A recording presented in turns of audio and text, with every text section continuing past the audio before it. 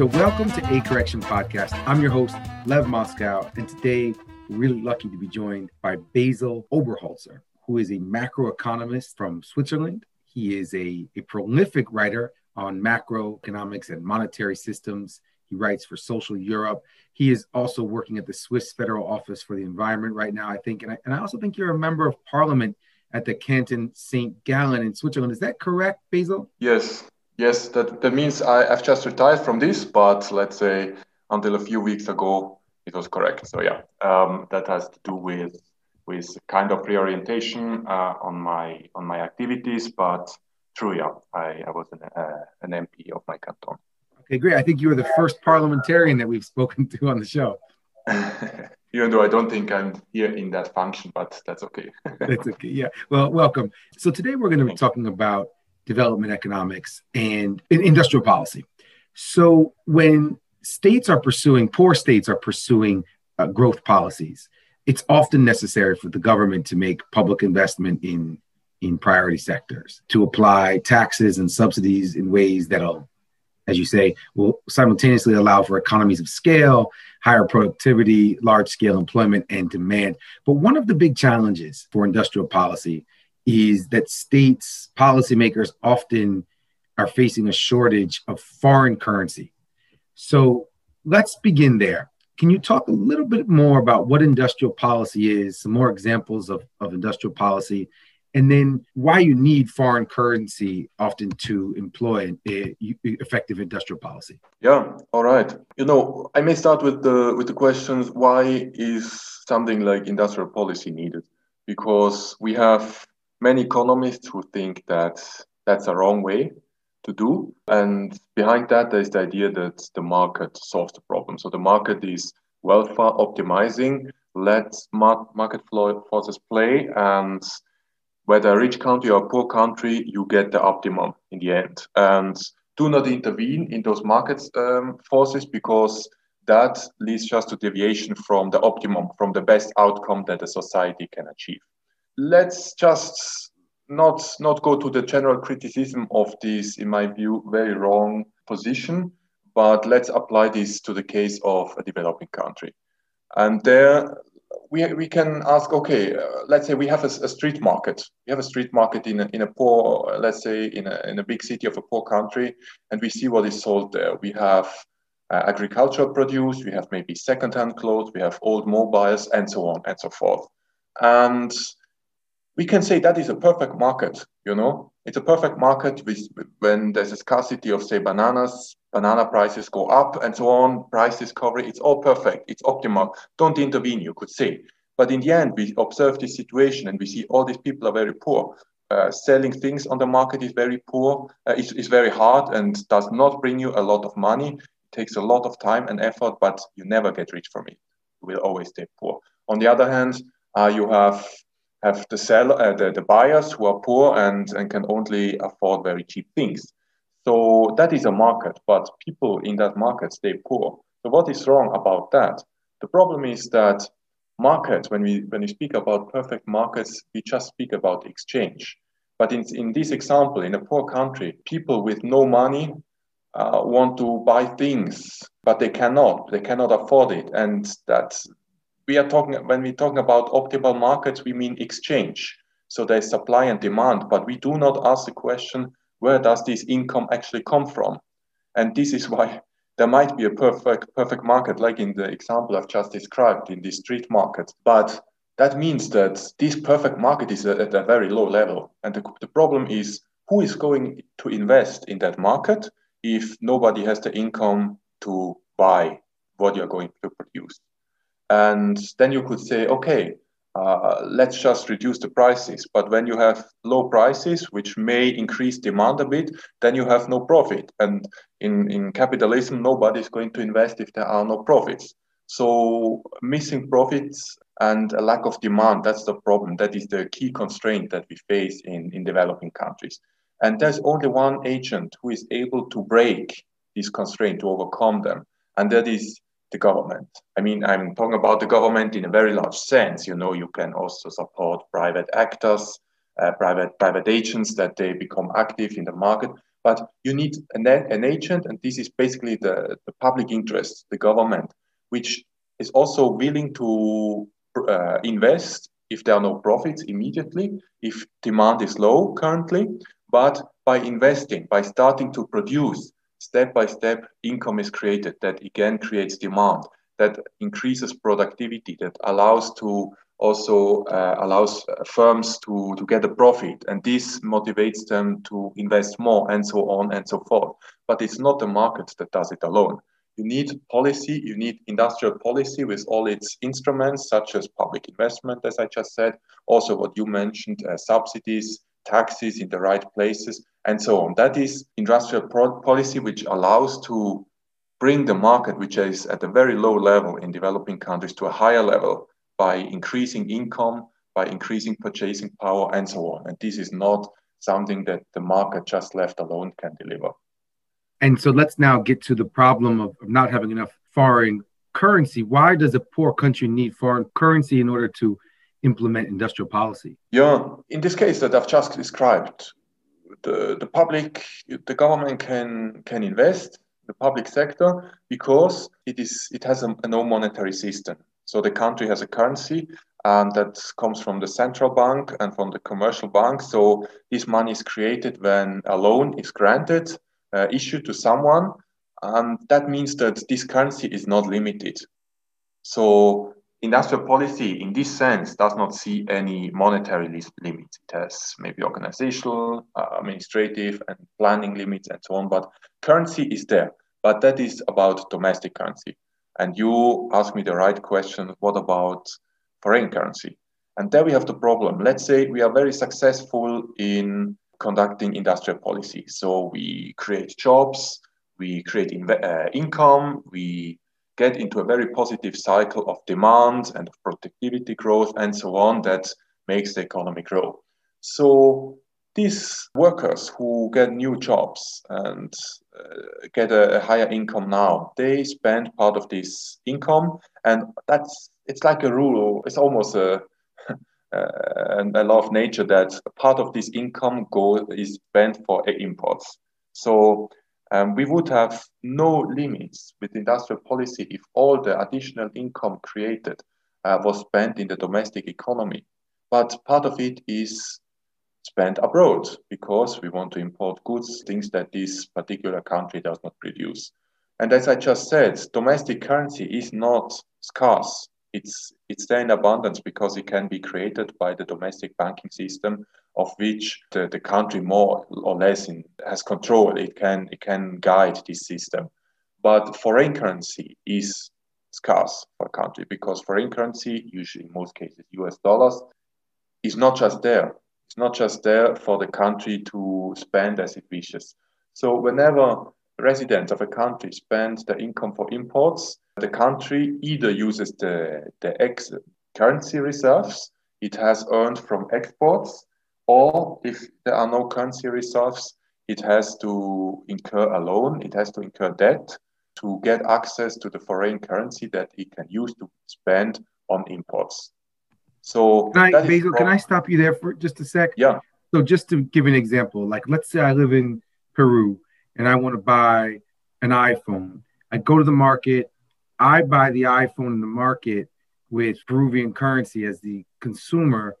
But now you're saying that on some level, there's also another purchase, and that purchase is coming from the government itself, and they have to have foreign exchange in order to allow for my purchase to go through. I don't get. Yeah, that is a very important part, because as a purchaser of that iPhone, you spend your Peruvian monetary units, and you don't realize as an individual purchaser that someone has to spend this amount of money also in dollars. You know it comes from abroad. You know in the international market this iPhone is sold and tagged with a price in dollars, but you don't know actually when you pay as an individual yourself how this comes about, how this transaction is eventually conducted. And what happens is that when you want to buy in Peru, you want to buy an iPhone from abroad, then you spend your Peruvian money, and this money, I come back to that money, but at the same time, the Peruvian central bank has to use reserves, or if there are no reserves, it has to get indebted to earn the money, to earn the US dollars that it can use to pay for the iPhone you want to buy in US dollars. So in some way, there is a double payment. There is, you as an individual, you pay in Peruvian money, but then your central bank also has to make this payment in dollar. We may not have the time here to go into all the details, but you can show that the accounting system and the international monetary system is such that this payment takes place twice. We cannot just say that the payment in Peruvian money and the payment in US dollars is the same. It's two payments that add to one another. And the problem is, on the one hand, the Peruvian central bank, and as the Peruvian central bank is representative of the country, gets indebted for you to buy an iPhone. That's one payment. And the second payment is you pay in Peruvian money, but this money is lost. It goes nowhere. So no, if you ask, okay, I have paid in Peruvian money, but the foreign iPhone seller, Apple, gets a payment in dollars. So where does my own Peruvian money go? And the answer is it goes nowhere. It's deleted out of the bookkeeping system of the Peruvian monetary system. That is astonishing, it's surprising, but it's a fact. And that means that the country that imports things loses money, loses a part of its domestic currency. It's like a loss of income because when I spend or you spend this money for the iPhone, that means you don't spend it for other goods at home. And this money cannot be spent anymore because it's deleted. It's deleted out of the monetary system. So the double payment, and that is a bit complicated, I'm sorry, but the double payment is the central bank gets indebted in US dollar, and at the same time, the whole country uses the national currency. And this national currency cannot be used for domestic goods anymore. And since there is less demand now for domestic goods, this means that eventually also fewer of these domestic goods will be produced. And that is a loss, and that makes the Peruvian economy weaker. Does that make sense to you? A little bit, but I actually don't think I'm 100% clear. So let's try it again. So I go to the market, and there's a person selling iPhones at the market. I pay this person 100 Peruvian units of currency. I now have the phone. They have the Peruvian currency. You were saying that currency doesn't go anywhere. It's deleted. But doesn't the shop owner have that currency? And aren't they able to use it to purchase things they need? And so there is still demand. What's wrong with my story? Well, I can ask you the question. You go to the market, you buy the iPhone, and where does this money go? Where do you think does the money go? Of course, in the market it goes to the local trader, but in the end, this money that at some point there is the payment abroad. There's the payment to the US or wherever, and there a local resident makes this payment. And when this local resident makes this payment in Peruvian currency, what do you think? Where does this money go? Do you know someone who receives it? I guess I sort of imagined that they would go to a currency exchange and they would exchange the Peruvian currency for US dollars and then pay Apple those US dollars. Is that wrong? Yeah, that is, I mean, if you need someone, there's a foreign exchange market, and there it's true what you say. Different currency are exchanged, but let's keep the story aside because we could show via complicated ways that we end up in a very similar place. But let me explain from a different angle. If you export, if you're in Peru and say you export mining produce, let's say gold, you export gold. So in the international market, you earn money in US dollars, most probably. But then you are the exporter and you want to receive these export returns. But you don't receive it in US dollars. You receive it in national currency, Peruvian currency. And that means what happens is the US dollars, they go to the central bank, into the central bank's reserves, and at the same time, this central bank provides you with the money in local currency, in national currency. That money is created from scratch, out of zero, out of nothing. So you get newly created money because you need it for your domestic transactions. You cannot do them in dollars, so the central bank gives you gives you its own currency. And that is new money. You understand? That comes from nowhere. That is how the system works. It can create new money. But then when we have an import, exactly the opposite happens. That money is now destroyed again. You import, you paid, and it disappears from the balance sheet of the banks, of the banking system.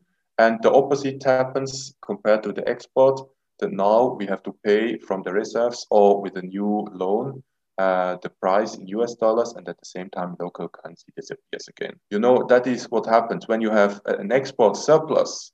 When Peru has an export surplus, the monetary system of the country blows up, if you like. More money, more national currency is created. When you have a trade deficit, you import more than you export, more money is destroyed in the Peruvian economy.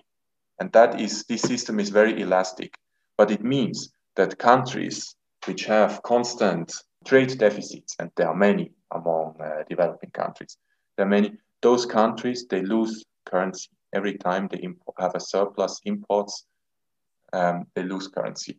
That's the problem because it weakens the economy. I see. That's very clear now.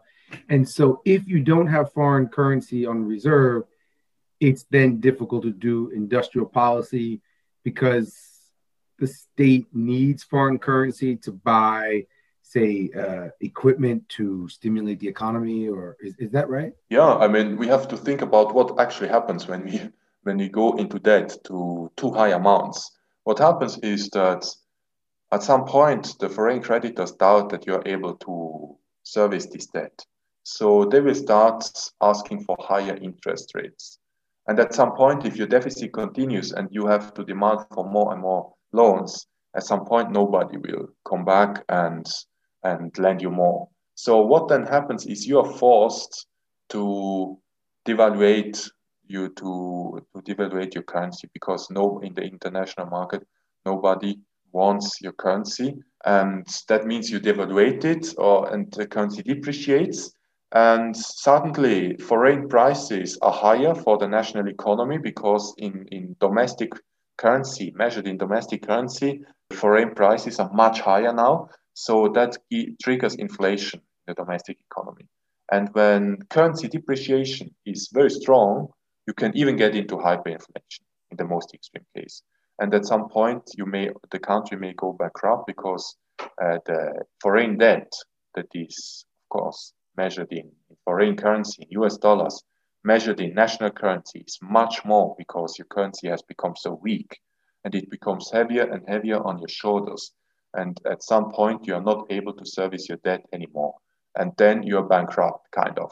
And then what more that can happen is that wealth owners, they want to bring out the money of the country because they think, this economy is in trouble. Let's bring it to a tax haven, wherever, Switzerland or wherever the money should not be. And they bring it there.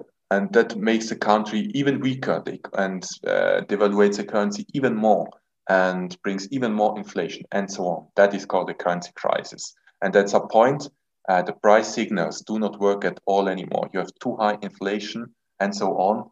And in the most extreme case, it can lead to a breakdown of the economy. So this is what you want to prevent at any price. And that means that you have to be careful not to accumulate too much foreign debt. But that is a problem because whenever poor countries grow and implement industrial policies, then they face growing incomes, but part of that incomes, as explained, is spent for imports. And growing imports means trade deficit and means growing external debt. So that is the vicious cycle that starts then, and poor countries need to avoid it. And in order to avoid it, they cannot grow too fast, because if they grow too fast, they get into this trouble. They have trade deficit. And this means that these developing countries are kind of caught into this trap. It's called called the balance of payments restriction. So they cannot grow faster than their balance of payments allows. If they have very strong exports, countries are allowed to grow stronger because then they can afford more imports that will come as soon as the economy grows. But when exports are weak and you grow, then you get into trade deficits. And what you can do is you want to do industrial policy to strengthen your exports, but then at least for the time being, industrial policy requires more imports of machines and equipment and technology and all that. And that suddenly gives you a trade deficit. And you can, at the same time, you cannot allow this trade deficit. So what do you do as a poor country? And this is a very difficult trap. And we seriously need to discuss reforms that can relax this balance of payments constraint. Right. Well, let's do that now because you have a proposal that, as far as I understand, builds on some of the conversations that Keynes was having at Bretton Woods. But what is your proposal to reform this system? Yeah, it's not so easy to explain it within this podcast, so bear with me if my explanations are not clear enough. But I think, and if it's not clear, don't worry, I'll stop you and ask you to slow down. But let's begin. Let's try. Perfect. And if you get part of it, that's already very good. So let us think. We discussed before, when a country faces a trade deficit, so has more imports than exports, those payments for those imports are made twice. Once in foreign currency, once in domestic currency. And this domestic currency, unfortunately, is lost to the economy. So let's say the country remembers these Bretton Woods negotiations that were there with Keynes, with the Americans, and so on, but there was not that system that Keynes thought about. But let's say this country now remembers what was discussed there and tries to find a solution. How can this Bretton Woods plan, the Keynes plan, that's what the proposal he had back then, how can it be implemented by a single country without having to wait for national agreement to be achieved? So let's say a single country decides to establish a new institution. It's a public institution, and this institution is now responsible for all the payments. So let's say, again, we want to import an iPhone, and I make this payment in my national currency. And this payment now is made to the new institution. And that is the first important step, because thanks to this step, the currency is not lost anymore. The new institution receives this payment by you or me, the one of us who wants to import this iPhone, and it's not lost anymore, but the institution makes use of this currency to invest it in the national economy.